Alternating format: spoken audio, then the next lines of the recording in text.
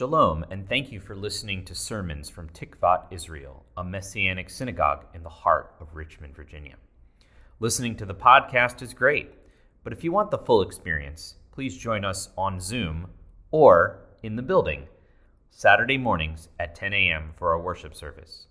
For the Zoom link, please contact tikvatdirector@gmail.com or contact us on our website, tikvatisrael.com.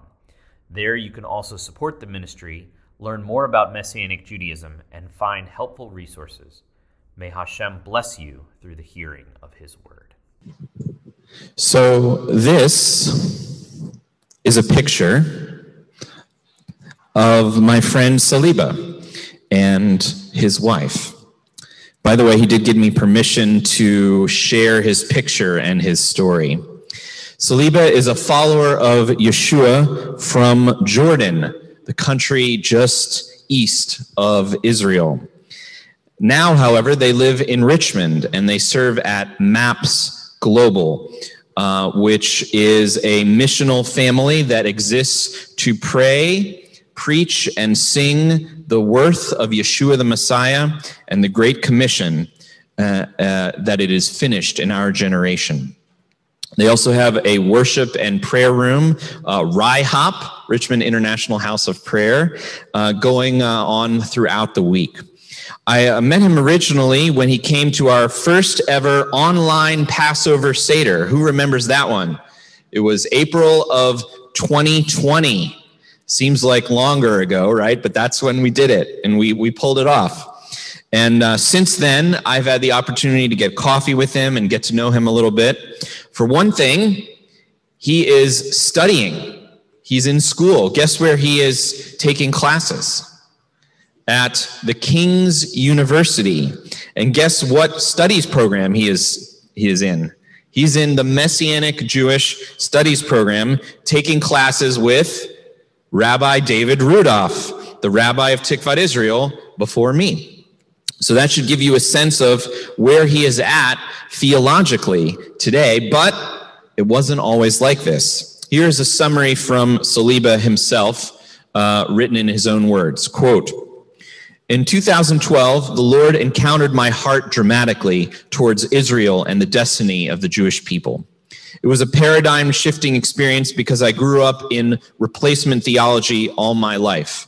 Just a side note, that's kind of the way he grew up in the church in Jordan, but that's kind of their theology there. It's very typical.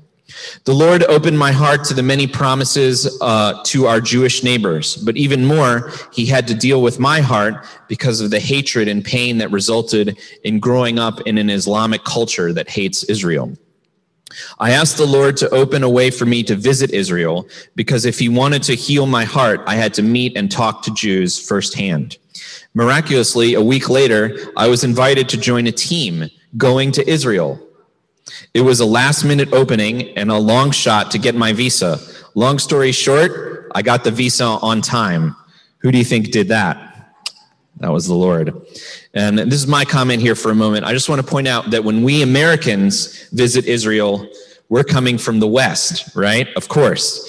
But when Saliba visited, he visited the same way that Joshua did across the Jordan River on the east. I just thought that was interesting and a beautiful kind of, remembrance that he's going the way that our people did, right? The way we entered the land. Anyway, back to Saliba. In Israel, I had a couple of unique encounters that really awakened me to the reality of what Paul said in Romans 11, that Israel will be provoked into jealousy through the quote-unquote enemies around them. I remember being in Tel Aviv on the beach, and somehow I started a conversation with this Jewish girl who I then found out was secular and did not believe in God. After chatting a bit, she asked me where I was from. I told her I'm an Arab and I'm visiting from Yarden, Jordan. She freaked out and was even more shocked when I told her that I believe in the God of Israel and that he is the one who saved me, changed my heart, and filled me with love for the Jews, and that I was there to share with her the love of God, the love of the God of Israel that she didn't know herself. She teared up and was so touched by that testimony, and for the first time in her life, she accepted to take a Bible home and read it. Another testimony was in Jerusalem.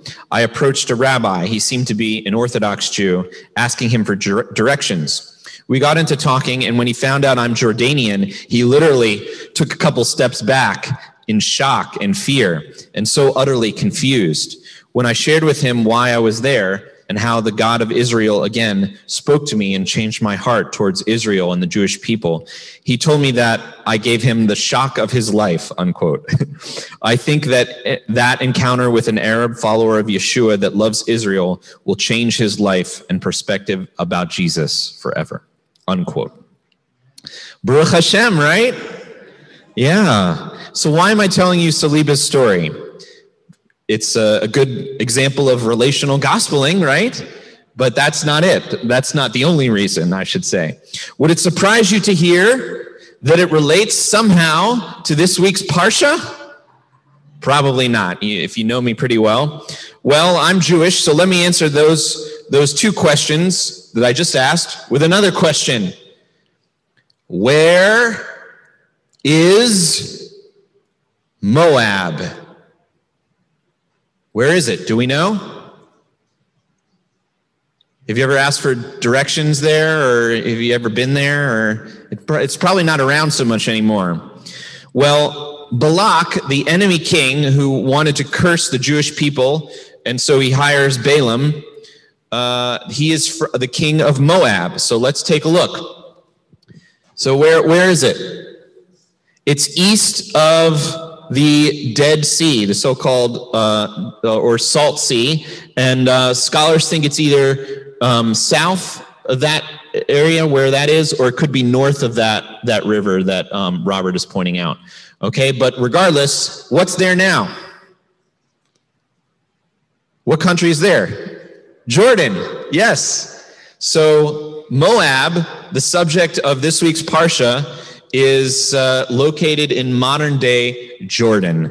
Thank you very much, Robert. This week, we read the colorful story of Balaam, the almost prophet, who is hired by Balak, king of Moab, to curse Israel down below in the wilderness as they're wandering around, mostly complaining, kvetching, that sort of thing. But instead, Balaam ends up beating a talking donkey and encountering the angel of the Lord. We read about it just a few moments ago, and in which the donkey is able to see the angel of the Lord, but the seer, right, is not able to see it. So it's kind of ironic there. And then instead of cursing Israel, Balaam blesses the Jewish people, not once, not twice, but thrice, 3 times, including a repetition of the covenant with Abraham, a liturgy that we do almost every Shabbat, and a messianic prophecy. Wowza. Yeah, that's right, Eric. Wowza. You want to check it out? All right, let's take a look. This is from Numbers 24, verse 5. And this is a Shabbat blessing. And if you were here about an hour ago or so, you probably remember this, right? Raise your hand if you were here an hour ago. Okay, very good. It's good to get here on time. Okay, so this is what we said. Let's say it again. Ma tovu ohalecha Yaakov. I don't hear you. Yisrael. Very nice. How lovely are your tents, O Jacob, and your dwellings, O Israel. This liturgical poem that we say almost every Shabbat, that is normative in any synagogue anywhere in the world, was written by Balaam. It was written by Balaam. Yeah, interesting, right? And then we have the echo of Abraham's promise. This is in Numbers 24, verse 9. And this, of course, is a linchpin verse from Genesis 12 about God's covenant with Abraham. And so he's referencing that. He crouches like a lion or a lioness. Who would rouse him? He who blesses you will be blessed, and he who curses you will be cursed, right? And all the families of the earth will be blessed through you is the rest of that from Genesis 12. Okay, and then finally, we have a prophecy of the Mashiach to come out of Israel. Here it says, this is Balaam again. I see him, yet not at this moment. I behold him, yet not in this location. In other words, this is one to come. For a star will come from Jacob, a scepter. What is a scepter a symbol of, right? Kingship, power, will arise from Israel. He will crush the foreheads of Moab and the skulls of all the sons of Seth. Edom will be conquered. His enemies will conquer Seir, but Israel will triumph. One from Jacob will rule and destroy the city's survivors. Wait a minute. Hold on. The first two I get, right? You know, the liturgy one, the reference to Abraham's covenant. I get that, but what is this here in the text about the enemies of Israel, Moab and Edom, being conquered by the Messianic king? How do we understand this?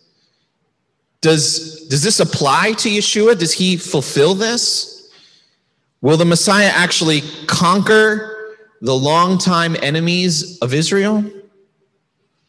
You see, some things in the Bible are clear.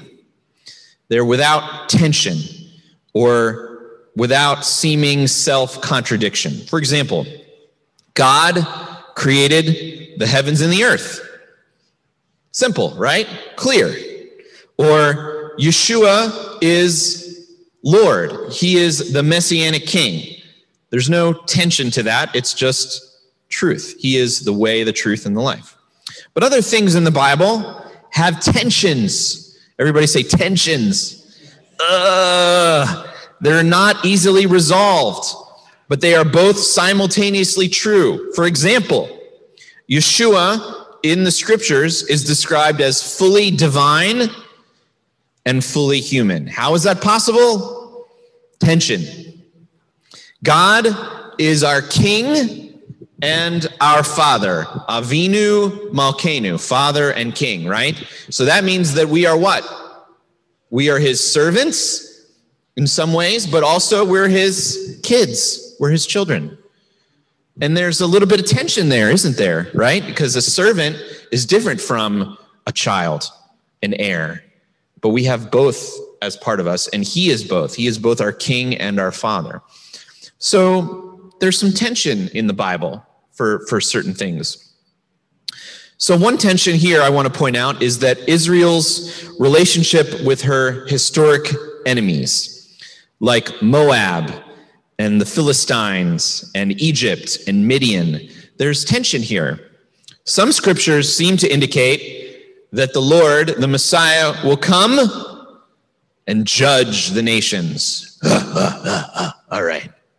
And some seem to indicate that the Messiah will come and restore the nations. Yeah, that's nice too, right? So which is it? For example, here's a quote from Zechariah 14, where it seems to contain a multitude of perspectives on the so-called enemies of Israel. This is very interesting. Let's start in verse 16.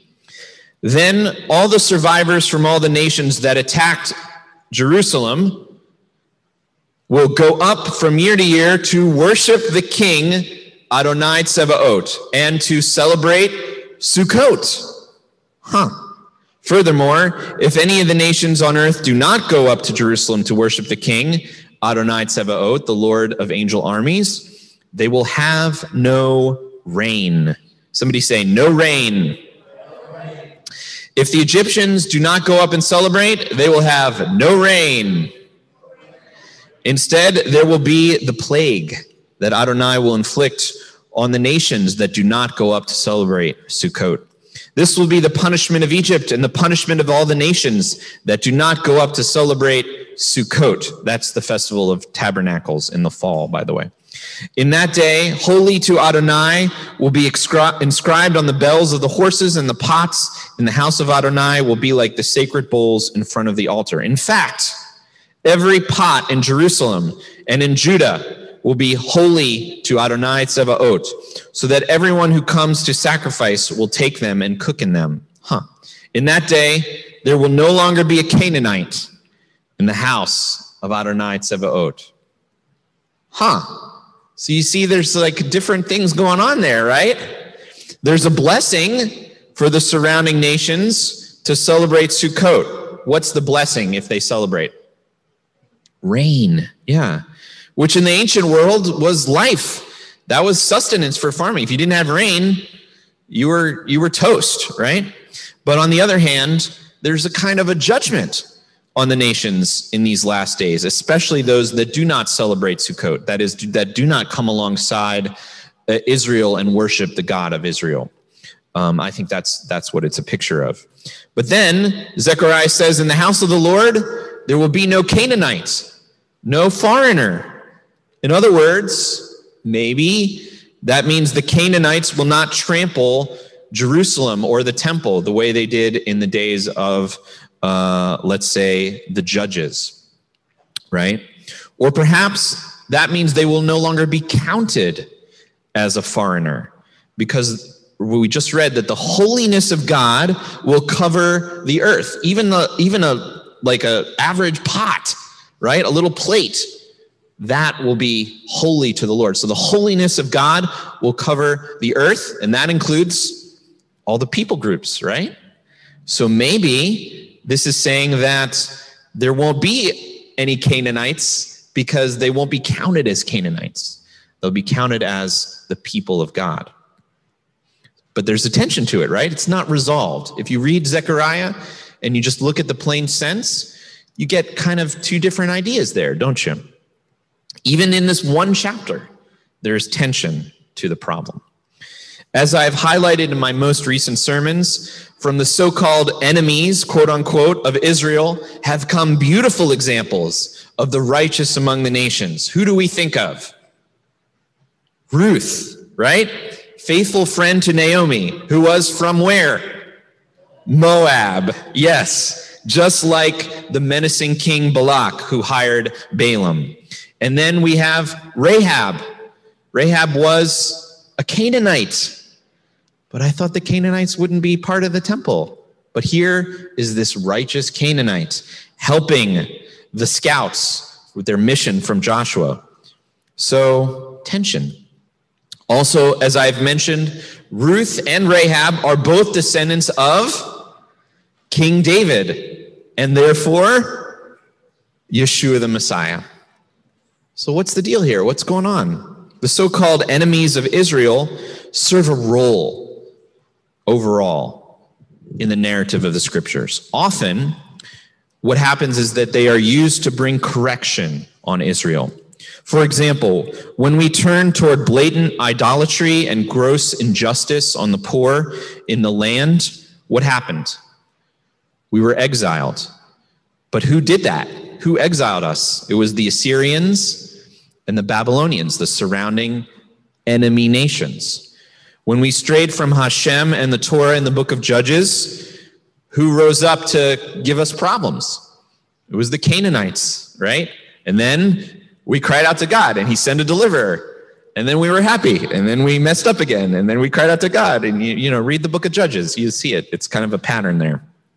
Of course, within this, there are those from these enemy nations who truly come alongside the people of Israel and who cling to the God of Israel, such as Ruth and Rahab and my friend, Saliba. There was someone who invited Saliba to that Passover Seder over a year ago. She hosted a few people, and they all tuned in to our first virtual Seder. You want to know who that was? It was Sherry Moore.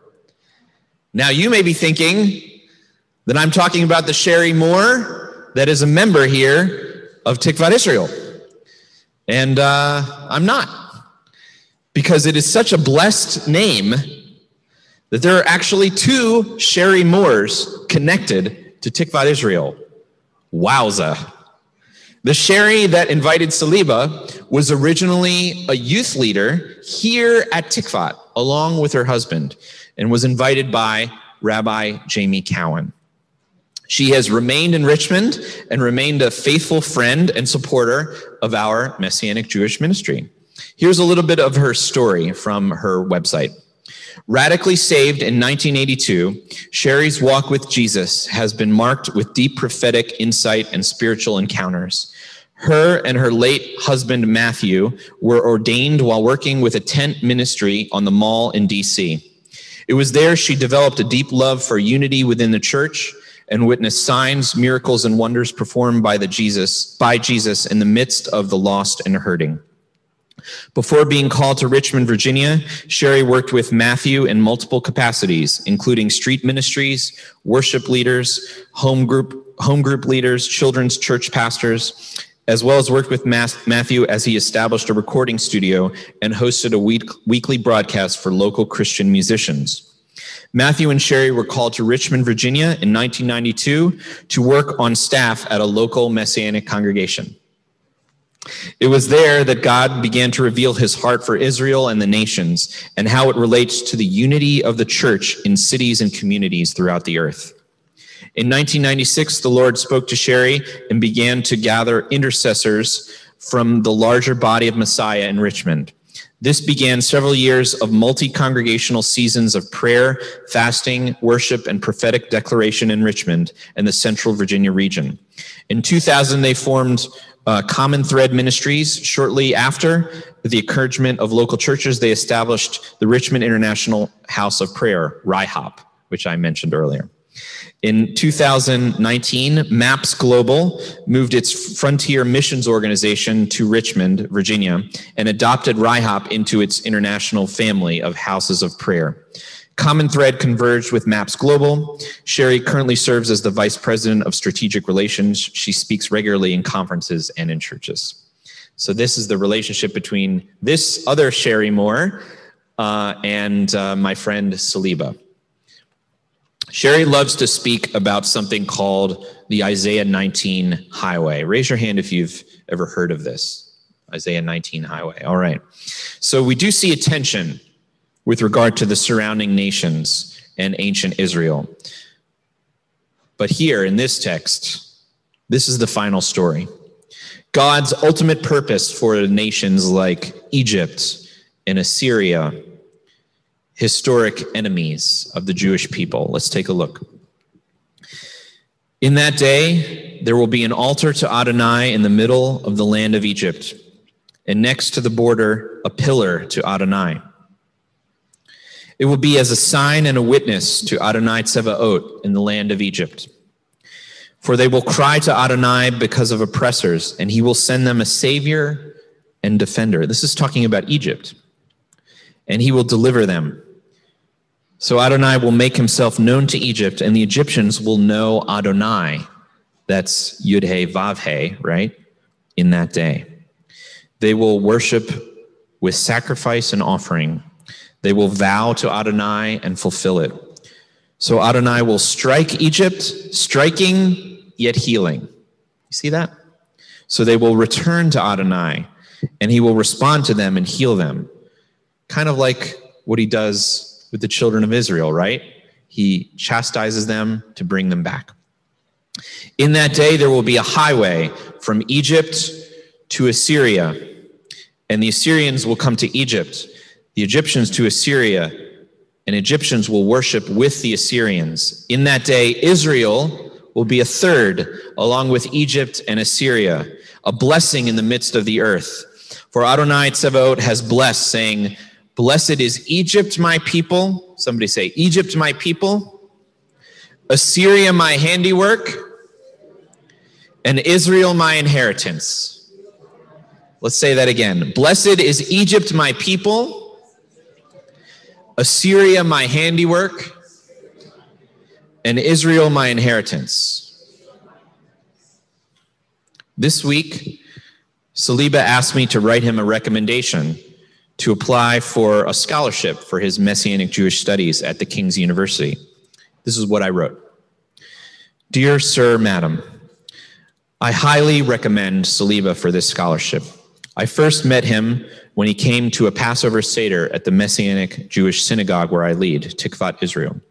From there, We've gotten to know each other, and I firmly believe that Saliba is in a unique position to be a blessing to the Messianic Jewish community as an Arab Christian. He has a huge heart for Israel and the Jewish people, and although he came from a theological background of replacement theology, God has totally transformed him.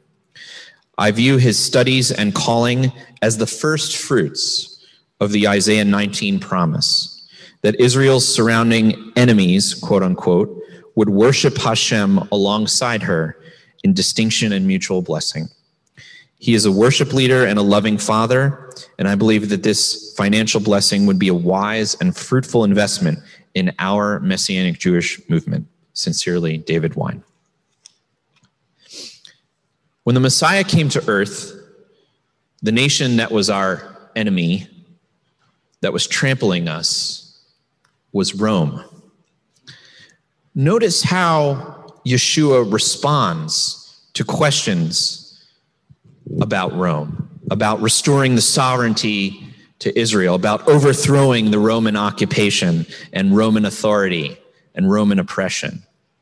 About taxes, he says this: render to Caesar what is Caesar's, and give to God what is God's. To the Roman authorities, he said, my kingdom is not of this world, right? They were concerned. They were worried. Is this another king? Is he going to overthrow us? Like, who is this guy? His kingdom is not of this world. About overthrowing Rome and reestablishing Jewish sovereignty in the land of Israel, this is what he said. It is not your place to know the times or seasons which the Father has placed under his own control, but you will receive power when the Ruach HaKodesh has come upon you, and you will be my witnesses in Jerusalem and all Judah and Samaria and to the end of the earth. What a brilliant redirecting response. When are you going to give us sovereignty over our land? Well, it's not for you to know, but the Ruach HaKodesh is going to come upon you to do relational gospeling. That doesn't even answer the question. It answers a different question, right? But that's his answer. The main point about Yeshua and the Roman government is this: he allowed this Gentile enemy nation to bring judgment and death upon himself. Death on the tree, which is commonly called the cross, so that in him, the full punishment and the chastisement of the enemy nation would fall on him, on his body. The death of Yeshua on the tree, it brings us healing and salvation. But it also shows us how he, quote unquote, conquered. He conquered the enemy nation of Rome, didn't he? He defeated his enemies by dying for them, by loving them unto death. He died for Moab, right? He died for the Canaanites, all the contemporary enemies of Israel. He died for the Samaritans, right? The marginalized tax collectors. Even within Israel, they were seen as enemies. He died for them. He died for the very Roman guards who crucified him. Because he said, forgive them, Father, they don't know what they're doing. Yeshua, as the one-man Israel, took the full judgment of the nations upon himself. And when I say judgment of the nations, I mean two things. I mean God's judgment of their evil ways, and I also mean their judgment upon Israel. He took all of that on himself, even though he, of course, did nothing wrong. So where does that leave us? We've got to make things right with our quote-unquote enemies. We have to go to the person. We have to reconcile. We have to forgive. We have to listen. If we have something against someone else, or we sense that they have something against us, we have to go to them. If the Messiah can bring centuries-old feuds even thousands of year feuds, right? To healing, then Kal v'chomer, how much more can he bring the healing between brothers and sisters in our community, especially in the community of Yeshua faith? Let's pray.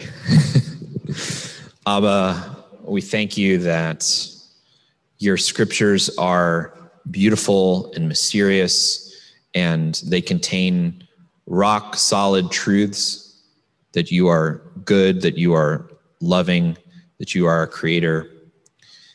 And they contain tensions as well. But we find the solution to these tensions in Yeshua the Messiah, who defeated all of his enemies by dying for them. He conquered Moab by dying for Moab. And if we want to be like him, we have to do the same.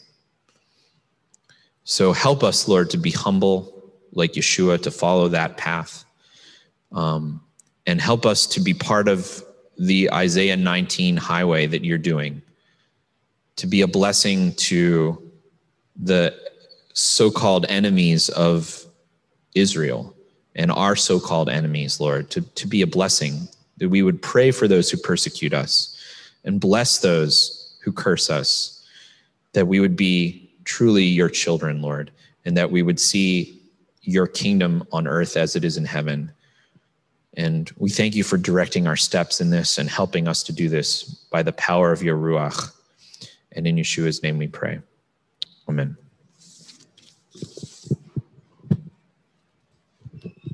Please rise as you're able for the part of the Elenu and the Aaronic blessing. V'ne'emar v'haya Adonai lamelech al kol haaretz bayom hahu yeh Adonai echad u'shemo